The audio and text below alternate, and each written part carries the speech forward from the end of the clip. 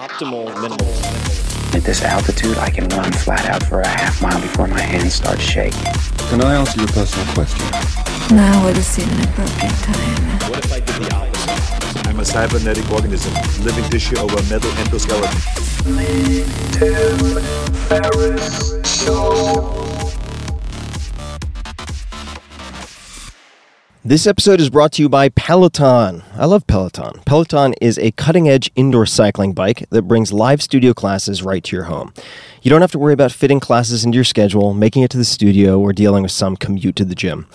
I have a Peloton bike in my master bedroom at home, and it is one of the first things that I do in the morning. I wake up, meditate for 20 minutes, and then I knock out a short 20-minute ride, usually high-intensity interval training or HIIT.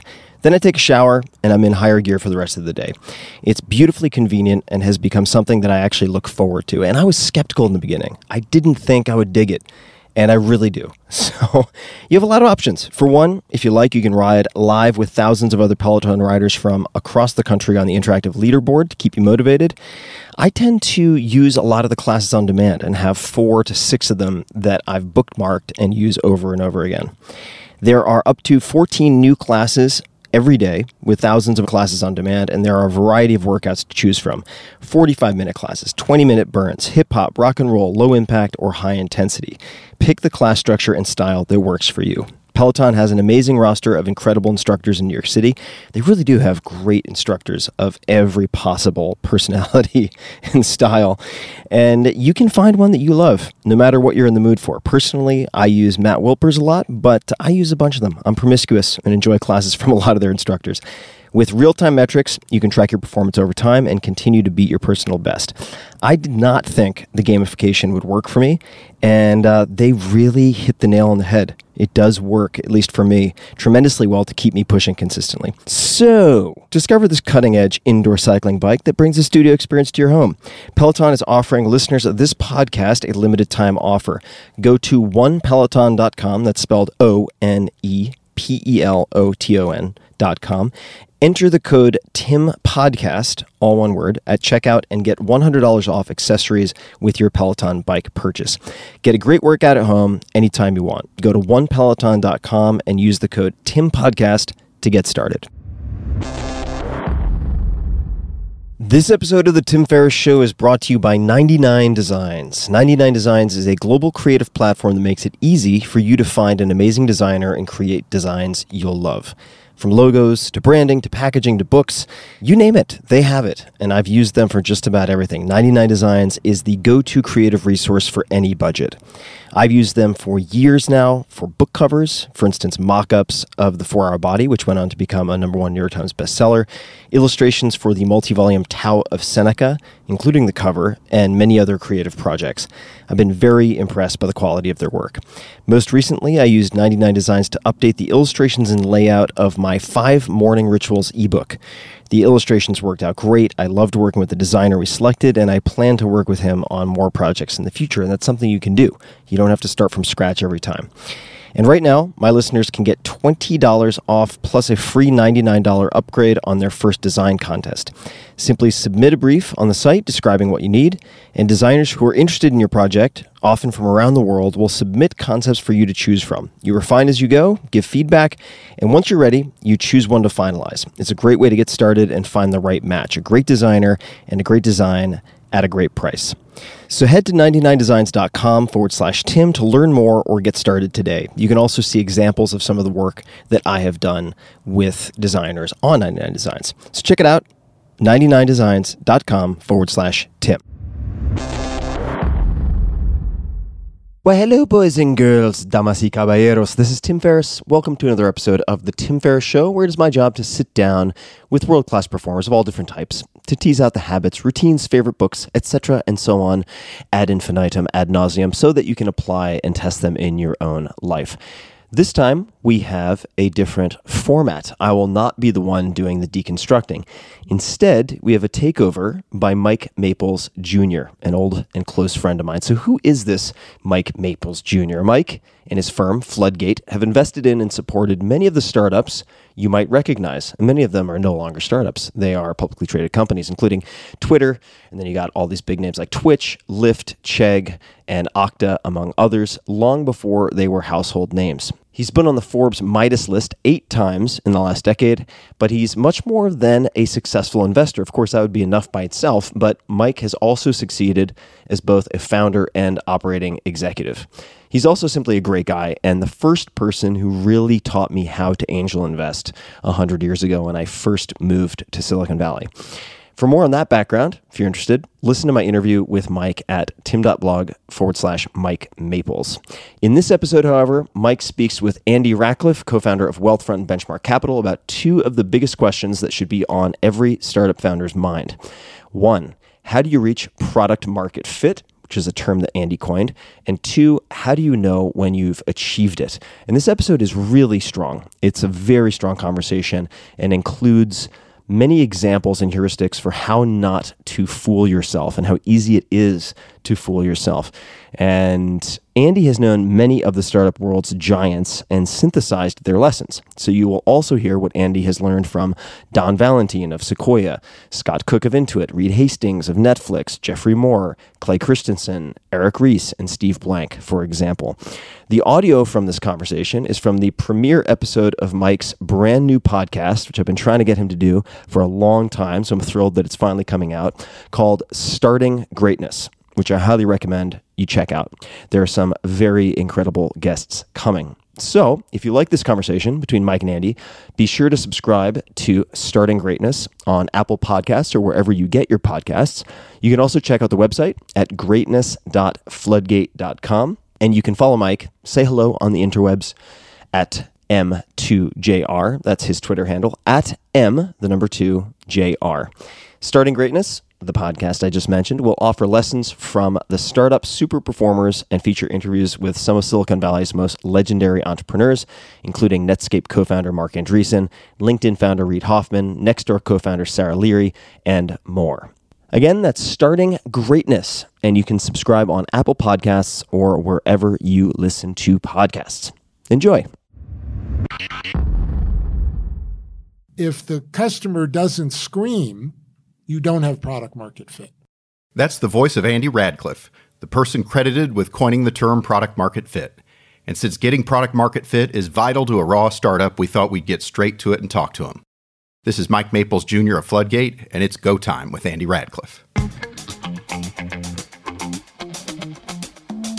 Welcome to Starting Greatness, a podcast dedicated to ambitious founders who want to go from nothing to awesome super fast. When you're a startup founder, you have to channel your inner James Bond, your MacGyver, your Wonder Woman. I'm going to help you win by curating the lessons of the super performers, but before they were successful. So without further ado, ignition sequence start. Let's get started. In 1995, Andy Ratcliffe co-founded the firm Benchmark Capital, widely acknowledged to be one of the best VC firms in Silicon Valley, with some of the best startup investments of all time. He's also a co-founder and CEO of Wealthfront, so his ideas about product market fit and startup success aren't just academic. And speaking of academics, Andy also teaches the renowned class at Stanford Business School, aligning startups with their markets. He literally is the professor of product market fit. Let's catch up with him. Andy Ratcliffe, thanks for joining our podcast. Thank you for having me. Andy, one of the reasons that I was excited to talk to you was to talk about the idea of product market fit, which is probably one of the most famous descriptors of what a 0 to 1 startup is trying to get to. Where did that term come from in the first place, and what's the origin story? I can tell you the origin story of the concept. I learned it from Sequoia Capital. Don Valentine really invented it. Okay. Don used to say, I'm looking to invest in companies that can screw everything up and still succeed because the customer pulls the product out of their hands. I'm paraphrasing. I'm not sure I got that exactly right. He felt that way because the startup will screw everything up. So I want a company that has such demand from the market that they can literally screw everything up and still succeed. I actually define it in terms used by Steve Blank and Eric Ries. They were the first to apply the scientific method to business. And I think that Steve's great contribution to the entrepreneurship business was the idea that first you have to prove a value hypothesis, and only once you've proven the value hypothesis should you test a growth hypothesis. To me, product market fit is when you have proven the value hypothesis. So the value hypothesis is the what, the who, and the how. What are you going to build? For whom is it relevant? The how's the business model? I get this question a lot. How do I know when I have it? I have 4 heuristics that I use, 2 for consumer and 2 for enterprise. Okay. So the 2 best consumer ones that I know are exponential organic growth. People can game growth, and they do it all the time. And I'm always amazed that people fall for it and that they kid themselves into thinking they have product market fit because they bought it. The only way to know is that you have product market fit is if you get word of mouth. I learned this from Scott Cook, who's the best product guy that I've ever met. And so Scott was riveted on word of mouth. Well, the best test of word of mouth is exponential organic growth, because the only way you can get exponential organic growth is through word of mouth. The other heuristic that I suggest is Net Promoter Score, which is a proxy for word of mouth. It's not quite as good, and there are outliers where it just doesn't work. So Chamath Palihapitiya, who started the growth group at Facebook, once told me that at the height of Facebook's growth, their Net Promoter Score was negative 14. So it's not always an ideal indicator. On the enterprise side, the 2 that I suggest are one that I learned from one of my teaching partners at Stanford, Mark Leslie, who created something called the sales learning curve. And one of the metrics that Mark used to determine where in a company's sales life it was by measuring the sales yield. The sales yield is the contribution margin of a sales team divided by the total cost to field the sales team. So if you have a direct sales rep, an SE, an inside sales rep, and management overhead, a sales team might cost on the order of $500,000 or $600,000. Not until what Mark and Chuck Holloway, his co-author of the paper that they published in Harvard Business Review, found was that when a company gets to a sales yield greater than 1, that's how you know you've hit product market fit. That's, to me, the best test of enterprise product market fit. The other one I learned from Doug Leone of Sequoia. All my best ideas have come from other people. I just put a name on it. You're channeling your wisdom. Exactly. And so Doug, who has one of the best noses for product market fit of anyone that I've ever met, taught me an amazing lesson when we sat on one of our boards together. And that was every enterprise company has to do a proof of concept trial. In order to make these trials as productive as possible, companies typically require that they be limited to 30 days and that the customer sign a contract that says, if the product does what you represent, I will buy it after 30 days. No company ever lives up to that contract, as you've experienced. Right. So what Doug suggests is at the end of 30 days, you pull the trial, no matter what. If the customer doesn't scream, you don't have product market fit. Because if they're not going to buy it at the end of the 30 days, they're not desperate. And if you're not desperate, you don't have product market fit. Steve Blank, in his book, 4 Steps to the Epiphany, conjures an image of the customer reaching across the table and grabbing you by the collar saying, when can I have this? Yep. I need this. Yeah. I've wanted this. I've tried to do this before. I've spent money on it. Even better, I've already spent money trying to do this myself. Yeah. So it's interesting because I think there are 2 counterintuitive lessons, right? One is a lot of founders, when they pitch early customers, they want to feel that their idea gets validated, and they sometimes don't see that you're trying to find people who are in on the secret with you, right? That's the real goal, is to find the limited subset of people who are in on the secret with you. You could go talk to those other folks later, but don't waste a lot of ergs of energy. But the other thing that I think that this kind of reveals is, it's not necessarily bad if the customer's built what you view as a competitive offering. It's great. Exactly. And so it's counterintuitive, because you'd think, well, it's going to be hard to close this customer because I have competition here. But precisely the opposite's true. They've progressed down the idea maze far enough to know that they've been waiting for you. Some of the most successful enterprise software companies actually were spin-outs of products that companies built for themselves, but they couldn't maintain them. You know, it's really funny. The second biggest mistake that I see entrepreneurs make, especially in enterprise, is that when they pitch a potential customer on the idea and the potential customer doesn't like the idea, then they try to iterate on the product to build something the customer would want. And by definition, that's writing consensus. So It's going to lead to a mundane outcome. That's the absolute wrong thing to do, even though that feels right. Yeah. So you want to go find people who actually love what you're doing, not try to convince the no's and turn them into yeses. Yeah. And you want them to be saying, when is our next meeting? What is our next step? How are we going to make progress on this? Come back tomorrow. I wanted to have my boss Bob here, but I didn't know what you were really doing. Now I want to get on this. By the way, this is analogous to how to attract a venture capitalist as well. If the venture capitalist doesn't immediately say, when can I meet you again, you haven't found product market fit. That's right. Yeah. and it's funny to me, like the best startup scenarios I've seen are when the entrepreneur, the early investors, and the early customers are all in on a secret together. They're starting a movement that the rest of the world will one day accept, but they're starting it as rebels, right? They're starting it as people who are going to prove to the rest of the world that their insight is right and that they haven't caught up. There's a book that I've heard you reference recently that it seems like people have forgotten about, and maybe they should put more front and center, which is Crossing the Chasm.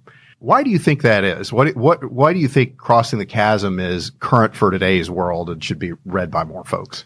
Well, the fundamental idea expressed in Crossing the Chasm is there is a natural rate of adoption of every product. That hasn't changed. It was true 100 years ago, and it's going to be true in another 100 years. The basic premise is that there are different people who are willing to adopt at different rates. By the way, those people change over time, but putting aside the lunatic fringe of the innovators, the first people who adopt products are the early adopters. These people are revolutionary, not evolutionary. They want to buy a product to solve their problem, and all they need is a proof of concept in order to do it. And if they get a proof of concept, they're going to buy on the merits of the product. They have a problem, they're desperate, they're willing to buy it. Next come the pragmatists. The pragmatists they want something that's evolutionary, not revolutionary. They're not trying to get ahead in their jobs. They're trying not to get fired.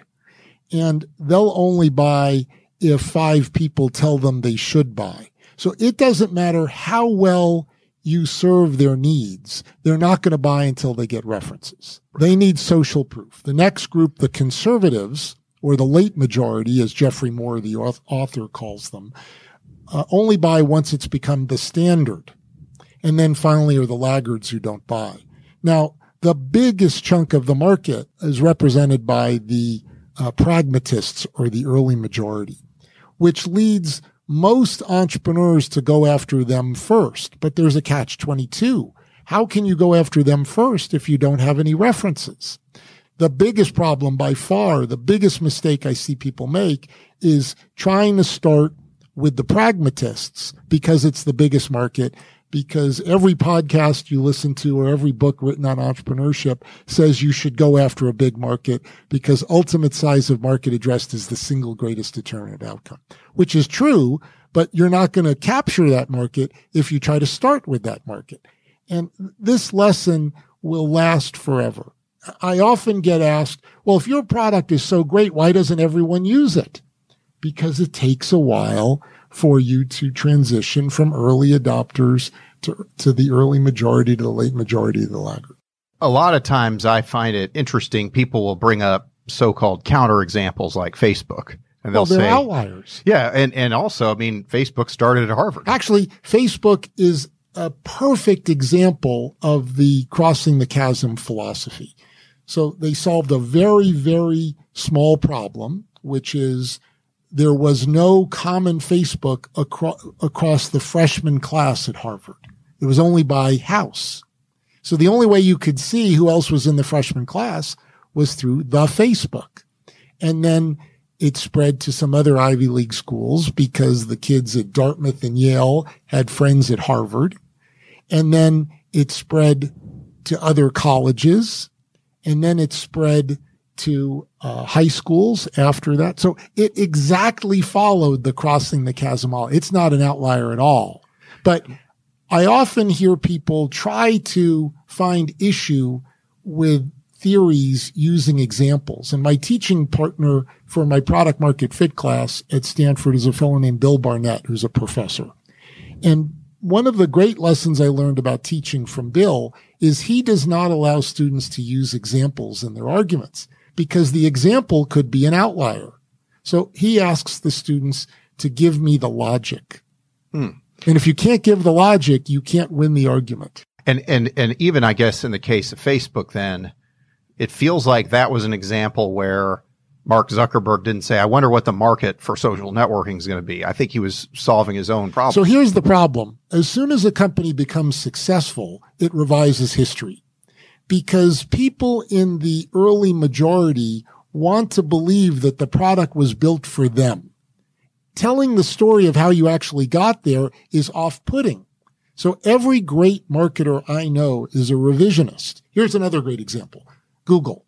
So we all know about how it took off as a search engine, but as a business, it exactly followed the crossing the chasm philosophy or the technology adoption lifecycle. When they first started monetizing, they used text ads. Now, at the time, Yahoo offered display ads. Yahoo sold these ads through a sales force. So in order to justify the cost of a sales call, you had to sign up to a minimum of $10,000 a month contract for 6 or 12 months to justify the cost of the sales call. And you also had to pay for a graphic artist. Back then, we didn't have designers in startups or in companies. They were contractors. So you had to pay for a graphic artist to design the display ad. And that might cost $3,000 to $5,000. So the minimum cost to run an ad was $13,000 to $15,000. When Google came to market with this 6-word text ad, they got the idea from Overture, but it didn't matter. But they had this text ad. When they took it to people who did display ads, they said, why would a picture's worth 1,000 words. Why would I pay for a text ad? So you know who the only people who bought the text ads were in the beginning? Yeah, I guess anybody who wasn't paying $6,000. Startups who couldn't afford it. Yep. So they went to the desperate, and it only you could buy an ad for as little as $1 on your credit card with a self-service process. And they got startups to sign up for it. They were the desperate.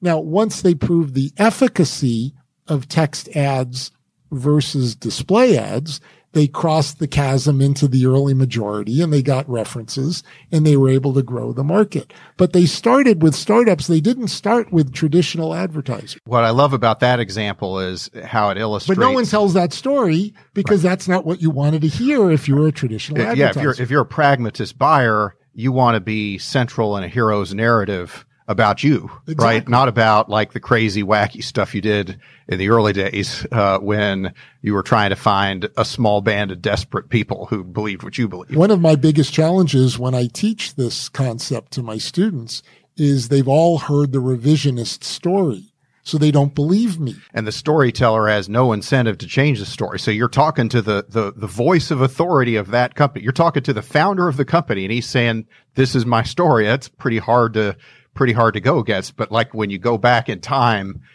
I see this with some of the investments that we made that worked out. It's easy to misremember how it even happened. It's easy to not even understand why you did something or why it worked or, what in fact worked. Well, one of my versus not. favorite stories, revised stories, that the founder actually never tells himself, or the CEO never tells himself, but everyone tells about him, is the story of Netflix. So Netflix started as a DVD rental by mail, where you literally paid $6 every time you rented, and they'd mail you another DVD. And it failed miserably. Well, Reed Hastings was the seed investor. He wasn't the founder of the company, and he was the chairman of the company. One of the big mistakes we talked about was how people iterate on the what. They shouldn't, but you should iterate on the who and the how, the business model. So Reed ran a very successful technical software company prior to starting Netflix. I know this because I was on his board of directors. Pure Software. And one of the things that Reed did to turn Pure into a very successful, I think, greater than $100 million revenue technical software company, which was very unusual at that time, was he changed the business model from perpetual license to subscription license. That was really controversial in the early 1990s. When he stepped in to take over Netflix because it was failing, he said, well, why don't we try this subscription thing? It might work. Yep. And little did he know it was the ideal antidote to the late fees that Blockbuster charged that used to drive everyone crazy. So Reed was trying to find people who were desperate. At the time, you couldn't rent DVDs. You didn't have much of a selection at Blockbuster stores. So people were desperate to get the DVDs, but not at $6 per unit through the mail. Yep. The business model allowed the desperate people to do it. Now, the story changed to Reed was driving to Blockbuster to return a movie one day, and he passed his gym. And he thought, why don't I apply the gym business model to Blockbuster? Yep. That's not how it happened at all. So that's what he says now. That's not what he says, but that's what the myth became about Netflix. Okay. Rather than this business ain't working, I better try plan B. And it sure worked. Which is probably a good way to think about pivots in general, right? Like, how does this thought process relate to pivots in your mind? You have to be willing to fail, but you don't pivot on the product. If you fix the market and pivot the product, then you have no advantage because your original insight is gone. So what advantage do you have over anyone else? You're now in that right in consensus quadrant. You have to try to find a different market or a different business model to enable people to buy your product. The technical insight that underlies your product is usually what you're betting the whole company on. And if that insight is invalid, you're probably better off just starting over, right? You don't have a company. You don't have now you're just out there just selling whatever and hoping for a miracle. Exactly. But I guess similarly. That's a Hail Mary. Okay. And so then if I understand correctly, the valid definition of a pivot is keep your insight, keep your proprietary insight, but then find the right customer for that existing insight rather than abandon your insight. Don't let go of your secret. I don't believe that everyone can apply the lean startup methodology to succeed. I think it increases your odds of succeeding. Just because you're pivoting on the market doesn't mean you're going to find a desperate market.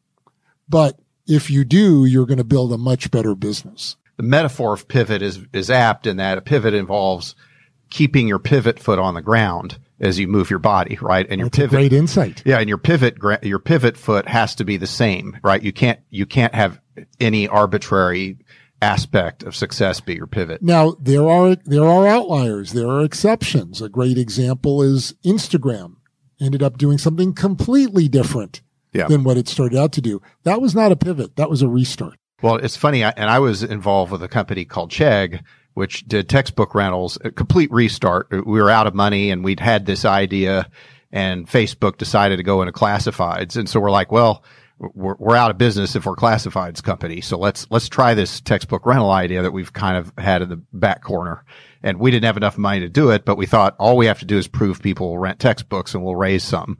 But the company was fundamentally different from the idea. It was just an idea that we tried out of desperation. So the vast majority of successful startups or successful technology companies pivoted from their original proposed market in their business plan. Very, very few restarted. Yep. There are exceptions, but that's why you shouldn't argue the example. You have to argue the logic. Which relates to a point I've heard you make before. Not everybody needs to like your product. In fact, it may even be better if not everybody likes your product. What do you mean by that? It's actually the subject of the first class in my product market fit course, which is not everyone should like your idea, or should everyone like your idea? And the answer is absolutely not. So let me give you some context. First, let me offer a framework for thinking about this that I learned from my investment idol, a man named Howard Marks, who was the founder of a distressed debt investment firm called Oak Tree Capital.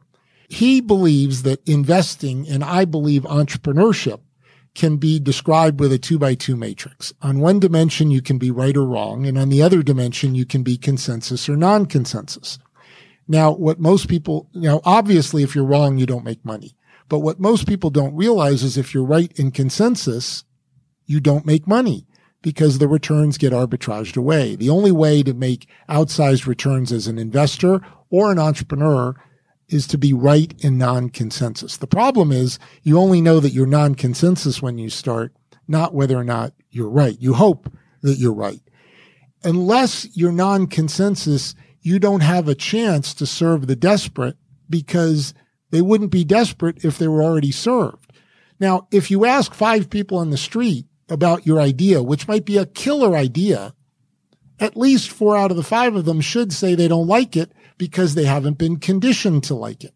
Human beings are conditioned to like things or not like things. Think of the greatest ideas in the last 10 years. Uber, if you asked 10 people on the street about Uber, a ride-hailing service, they'd say, why do I need that? That feels unsafe. And why will a stranger drive me around? And Airbnb, would I let somebody into my home to rent a room? That's crazy. So you want people to not like it. If everyone likes the idea, it means they've already been conditioned. So you're trying to do a better job of what somebody else has. And that is not a recipe for success in technology. You talked earlier about Scott Cook and being the best product guy you knew. I've also heard you use the term savored surprises. And I think that's a really good framing principle. So could you talk about that a little bit? Sure. That's something that I learned from Scott. One of the best parts of teaching is how much you get to learn. And we are really fortunate being here in Silicon Valley that we can write cases about companies and then have the protagonist of the case actually come to the class to discuss what happened and not give you the revised history, but tell you what actually happened. And so I'm incredibly fortunate to have taught a couple of classes where Scott was the guest. He was the protagonist of the case and the guest. And one of the amazing lessons that I learned from him was a concept that is a core part of the Intuit culture now, which is to savor surprises.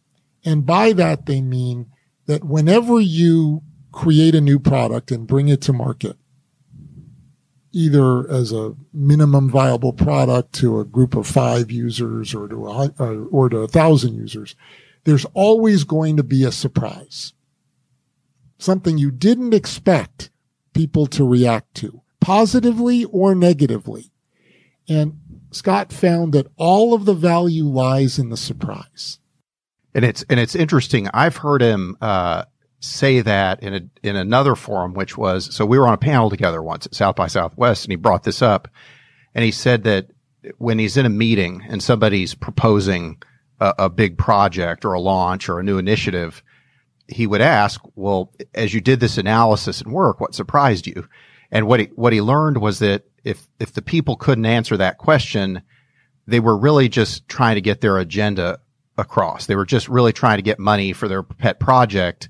But how could you possibly have a market discovery or customer discovery exercise where nothing surprised you, right? Like how could that ever make sense? You're in the right in consensus quadrant if you have, which is death. Yeah. Or you just weren't listening to the market.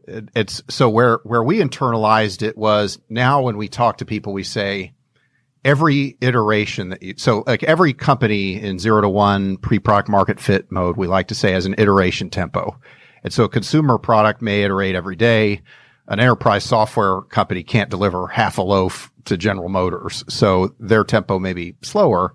But we like to say you must have savored surprises at the end of every iteration, or on some level you wasted the iteration. You didn't gather any new earned secrets in the engagement with the customer. Our president at Wealthfront has a great saying that the definition of a good experiment is one from which you learned, not one that succeeded. Right. And so if there are no surprises, then you didn't learn anything. Right. And it wasn't a good experiment. And what was the biggest mistake you made at Wealthfront where you look back on it and you're just like, I should have known. I know that was unforced error. So number one was I ignored a lesson that I teach my students over and over and over again, which is don't project your own tastes onto other people. This is an enormous mistake my MBAs make. They say, well, I wouldn't use that product, therefore it's not a good company. Well, you might not be the target audience, so that's irrelevant. And as a venture capitalist, that's one of the first things you have to unlearn. Yep. So I did that in terms of thinking about the attractiveness of what we initially offered. And then the other thing was the original implementation of the idea was a marketplace where you could choose investment managers who we would apply the Ivy methodology to determine who was likely to outperform the market. And we did a really good job of picking the managers and nobody cared. And part of the problem was we applied Steve Blank's customer development methodology to one side of the two-sided marketplace, but not to both sides. Because at Benchmark, we had backed a number of very successful marketplaces or network effects business. I had effectively co-founded Equinix, which is now a multi-billion-dollar company. So I'd seen that firsthand. We had OpenTable. We had operating systems companies, Red Hat. We had eBay. eBay. We had a ton of them. And so what I had learned from this experience was that it's hard to catalyze a marketplace. So you tend to focus on the sell side before the buy side. I even recruited Jeff Jordan, who's now a partner at Andreessen Horowitz, who had run eBay North America and PayPal. And after he retired from eBay, he actually ran OpenTable, another network effects business marketplace. And he agreed that this was the right thing to do. So we spent all of our efforts applying customer development to the sell side and never to the buy side, assuming that if we had the liquidity, that the buy side would just come. That was the dumbest thing I ever could have done. When did you have sort of the epiphany that, I need to remember some of my thinking on this? Well, we were failing. That tends to get your attention. We had about 10 or 11 months of cash left in the bank. We were growing, but we weren't growing at the rate that would get us another venture financing. I knew that we had to do something different. Interestingly, the night that I made the decision, I was reading a chapter of a Clay Christensen book that I was going to talk about in my product market fit class. And it just hit me like a sledgehammer that what we were doing wasn't disruptive in the Christensen definition. It was better, but better doesn't matter. And it was one of those, oh my God moments. This makes no sense. And I'd been trying to get my VP of marketing to talk to people who started a sign-up process but didn't follow through to see why they didn't. And one of the challenges with millennials, and forgive me for saying this, I'm 60 years old, is that people in my generation like to talk to people. Millennials don't. This is the key to the success of Wealthfront, by the way, is our clients pay us not to talk to them. We deliver a full suite of next generation banking services and investment services without having to talk to us about anything. Everything's automated. The downside of it is they only want to look at behavioral data or email feedback to make decisions. And I knew we had to get out, as Steve says, you have to get out of the effing building to talk to customers. So after 6 months of trying to get my VP of marketing to do it, I was a first-time CEO, and I didn't want to step in and tell her what to do because that's not very empowering. And finally I said, to hell with it, I'm going to start calling these people myself. And the feedback they gave me was unbelievably consistent, which was, we used to just address the public equity portion of your portfolio, which is about a third, should be about a third of your money. And people said, I'd rather that you manage all of my money adequately and inexpensively than a portion of it superbly. And how did you nail your niche early on? Actually, it was a crossing the chasm suggestion from one of my angel investors. Again, we had started as this investment management service, so we had evolved. It was a pivot because 90% of the software was the same. Instead of having a marketplace of investment managers, it was just us that manage your portfolio. I had a board meeting before we launched the new service, and I said to my board members, people who are exposed to this love it. But my biggest concern is that we have a chicken and egg problem. And that is people don't know how to evaluate a financial advisor. So they use assets under management as the proxy for quality. It's actually a terrible proxy for quality. It's a great proxy for how good someone is at selling others, not how good they are at investing. And so I'm not quite sure what we're going to do here. And Doug McKenzie, who's a retired partner of Kleiner Perkins, who believed in crossing the chasm because he's my age, said, Andy, why don't you focus on young people in tech? Because they'll care a lot more about the quality of the user experience than they will the assets under management. And you and your team have enough credibility in this community that they'll take the early adopters will take the shot at the proof of concept. That was the critical insight in the history of our company. So what do you do? Just call up people at Facebook and say, try this? Facebook was about 6 or 12 months away from IPO. A number of employees had sold secondary stock.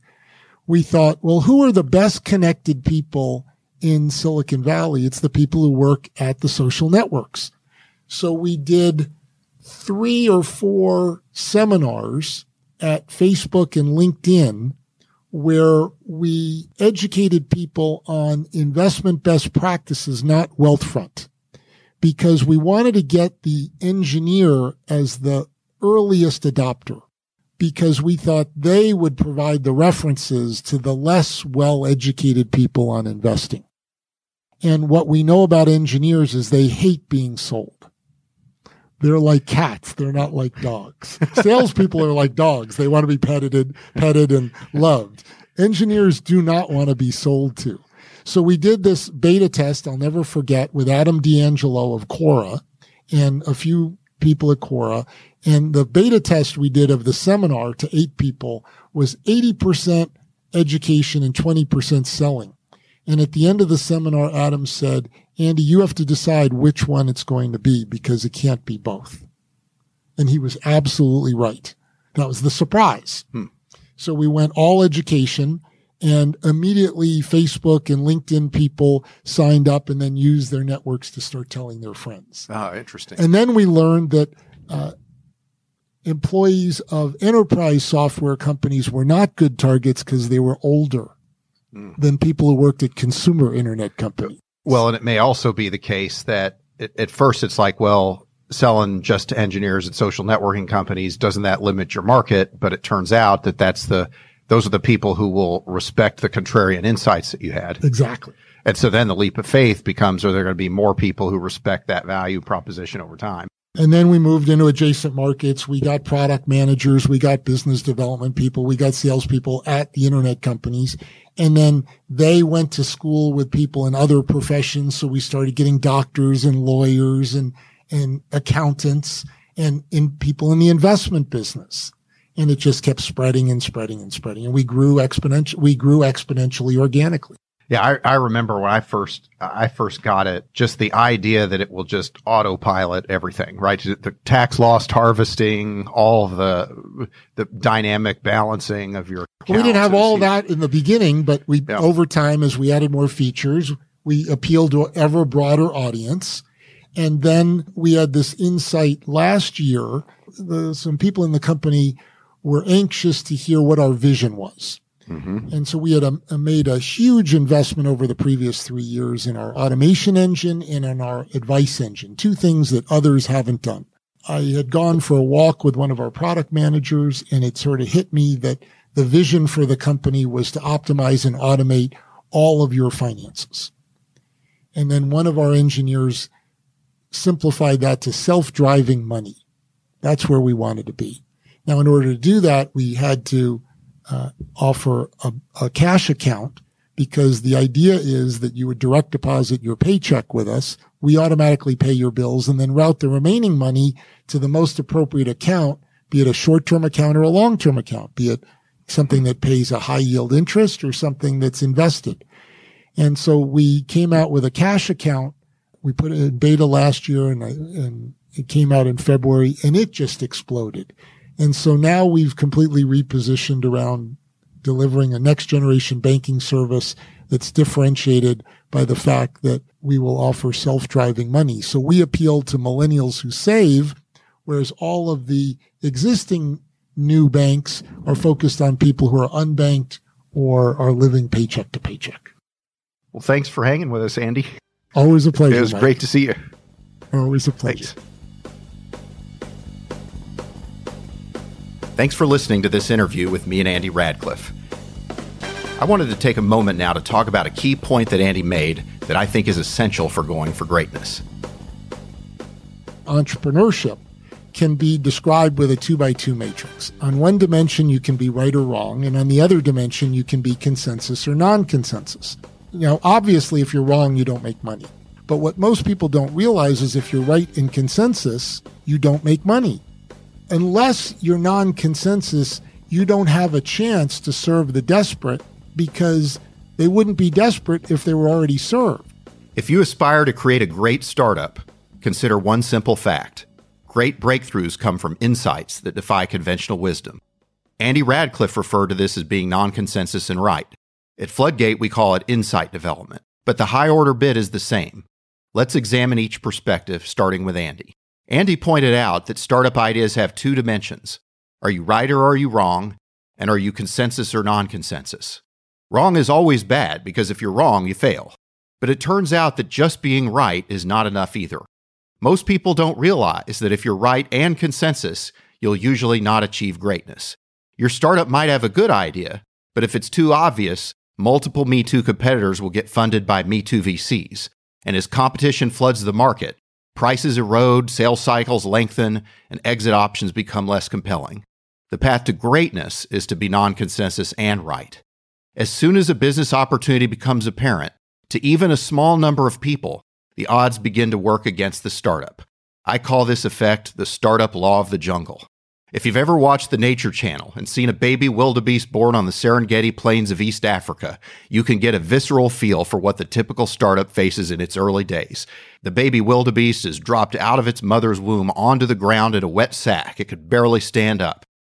And if the baby animal takes more than 5 minutes to get moving, it will find itself surrounded by hyenas, jackals, and Nubian vultures. In the startup law of the jungle, startups are initially very vulnerable to the various predators and hazards that surround them. Being non-consensus and right affords the startup the time to survive, adapt, and succeed after trial and error without fatal consequences. No one preys upon them because no one believes their idea is important. This gives the startup time to master differentiable and specific skills and build strengths for the inevitable competitive battles that will come in the future. At Floodgate, we emphasize that insight development should happen before customer development. This flows directly from Andy Radcliffe's reasoning. Many of you have heard of customer development. Andy mentioned it in our discussion. It was defined by Steve Blank and applies the scientific method to getting product market fit. Many subsequent works have been built on Steve's theory. Insight development happens even before customer development. It helps you figure out if your idea is big enough before you even get started. One of the most valuable lessons that Andy teaches us is that insight is not the same as analysis. You can analyze customer pain when you start your startup, and the pain might be real, but that does not prove that your idea is unique. You can analyze a market for gaps or white space, but that doesn't mean you've discovered something that no one else has yet seen. Insight is about knowing things that others don't know yet. Insights are what help a startup get an unfair advantage when they have very few other advantages. Insight development is a method we have learned from the super-performing founders. When you develop insights, you ask different types of questions that go beyond basic analysis. What is my earned secret? What work have I done to find something out that others don't know? How did I uncover the secret? Why is it a secret? What work did I do to develop conviction that my secret is real? What is my why now? Almost every startup idea has been tried. Shouldn't I assume that my idea has been tried? Who's tried something similar? Why did they not succeed? Has there been any major technology change event that makes something possible only now? Is there increasing adoption of a technology that makes something possible only now? Why is now the time for your idea to happen? In future episodes, we will talk lots about insight development. But speaking of now, what does this all mean for you? You must commit yourself to having a real insight if you want to be truly great. All of the greatest breakthroughs came from unconventional insights. The theory of gravity, Euclidean geometry, the solar system, all of these ideas were put forward by heretics in their time. So my own quote I will leave you with is, there's a right kind of crazy. If you like this interview, please subscribe to my podcast, Starting Greatness, where each week I'll share an interview with a legendary founder or thought leader like Mark Andreessen, Reid Hoffman, Steve Blank, and more. Each interview will be accompanied by a deeper exploration of a key lesson of the super performers in order to provide you actionable insights as you pursue your own path to greatness. You can follow me on Twitter @M2JR, and please shoot me an email with any comments or questions to greatness@floodgate.com. And if you like the show, I'd be grateful if you could leave us a review on Apple Podcasts. Never let go of your inner power to do great things in whatever matters to you. And until we meet again, remember, greatness is a decision. Hey guys, this is Tim again. Just a few more things before you take off. Number one, this is 5 Bullet Friday. Do you want to get a short email from me? Would you enjoy getting a short email from me every Friday that provides a little morsel of fun before the weekend? And 5 Bullet Friday is a very short email where I share the coolest things I've found or that I've been pondering over the week. That could include favorite new albums that I've discovered. It could include gizmos and gadgets and all sorts of weird shit that I've somehow dug up in the world of the esoteric as I do. It could include favorite articles that I've read and that I've shared with my close friends, for instance. And it's very short. It's just a little tiny bite of goodness before you head off for the weekend. So if you want to receive that, check it out. Just go to 4hourworkweek.com. That's 4hourworkweek.com, all spelled out, and just drop in your email, and you will get the very next one. And if you sign up, I hope you enjoy it. This episode of The Tim Ferriss Show is brought to you by 99 Designs. 99 Designs is a global creative platform that makes it easy for you to find an amazing designer and create designs you'll love. From logos, to branding, to packaging, to books, you name it, they have it. And I've used them for just about everything. 99 Designs is the go-to creative resource for any budget. I've used them for years now for book covers, for instance, mock-ups of The 4 Hour Body, which went on to become a #1 New York Times bestseller, illustrations for the multi-volume Tao of Seneca, including the cover, and many other creative projects. I've been very impressed by the quality of their work. Most recently, I used 99 Designs to update the illustrations and layout of my 5 Morning Rituals ebook. The illustrations worked out great. I loved working with the designer we selected, and I plan to work with him on more projects in the future, and that's something you can do. You don't have to start from scratch every time. And right now, my listeners can get $20 off plus a free $99 upgrade on their first design contest. Simply submit a brief on the site describing what you need, and designers who are interested in your project, often from around the world, will submit concepts for you to choose from. You refine as you go, give feedback, and once you're ready, you choose one to finalize. It's a great way to get started and find the right match, a great designer and a great design at a great price. So head to 99designs.com/Tim to learn more or get started today. You can also see examples of some of the work that I have done with designers on 99 Designs. So check it out, 99designs.com/Tim. This episode is brought to you by Peloton. I love Peloton. Peloton is a cutting-edge indoor cycling bike that brings live studio classes right to your home. You don't have to worry about fitting classes into your schedule, making it to the studio, or dealing with some commute to the gym. I have a Peloton bike in my master bedroom at home, and it is one of the first things that I do in the morning. I wake up, meditate for 20 minutes, and then I knock out a short 20-minute ride, usually high-intensity interval training or HIIT. Then I take a shower, and I'm in higher gear for the rest of the day. It's beautifully convenient and has become something that I actually look forward to. And I was skeptical in the beginning. I didn't think I would dig it, and I really do. So you have a lot of options. For one, if you like, you can ride live with thousands of other Peloton riders from across the country on the interactive leaderboard to keep you motivated. I tend to use a lot of the classes on demand and have 4 to 6 of them that I've bookmarked and use over and over again. There are up to 14 new classes every day with thousands of classes on demand, and there are a variety of workouts to choose from. 45-minute classes, 20-minute burns, hip-hop, rock and roll, low impact, or high intensity. Pick the class structure and style that works for you. Peloton has an amazing roster of incredible instructors in New York City. They really do have great instructors of every possible personality and style.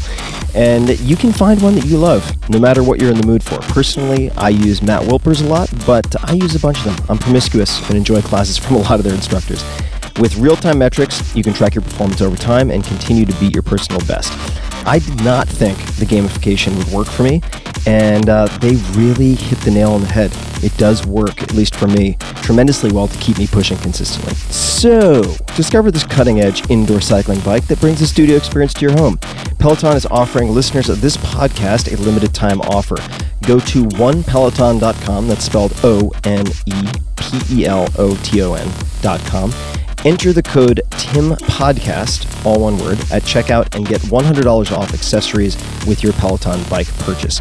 Get a great workout at home anytime you want. Go to onepeloton.com and use the code TIMPODCAST to get started.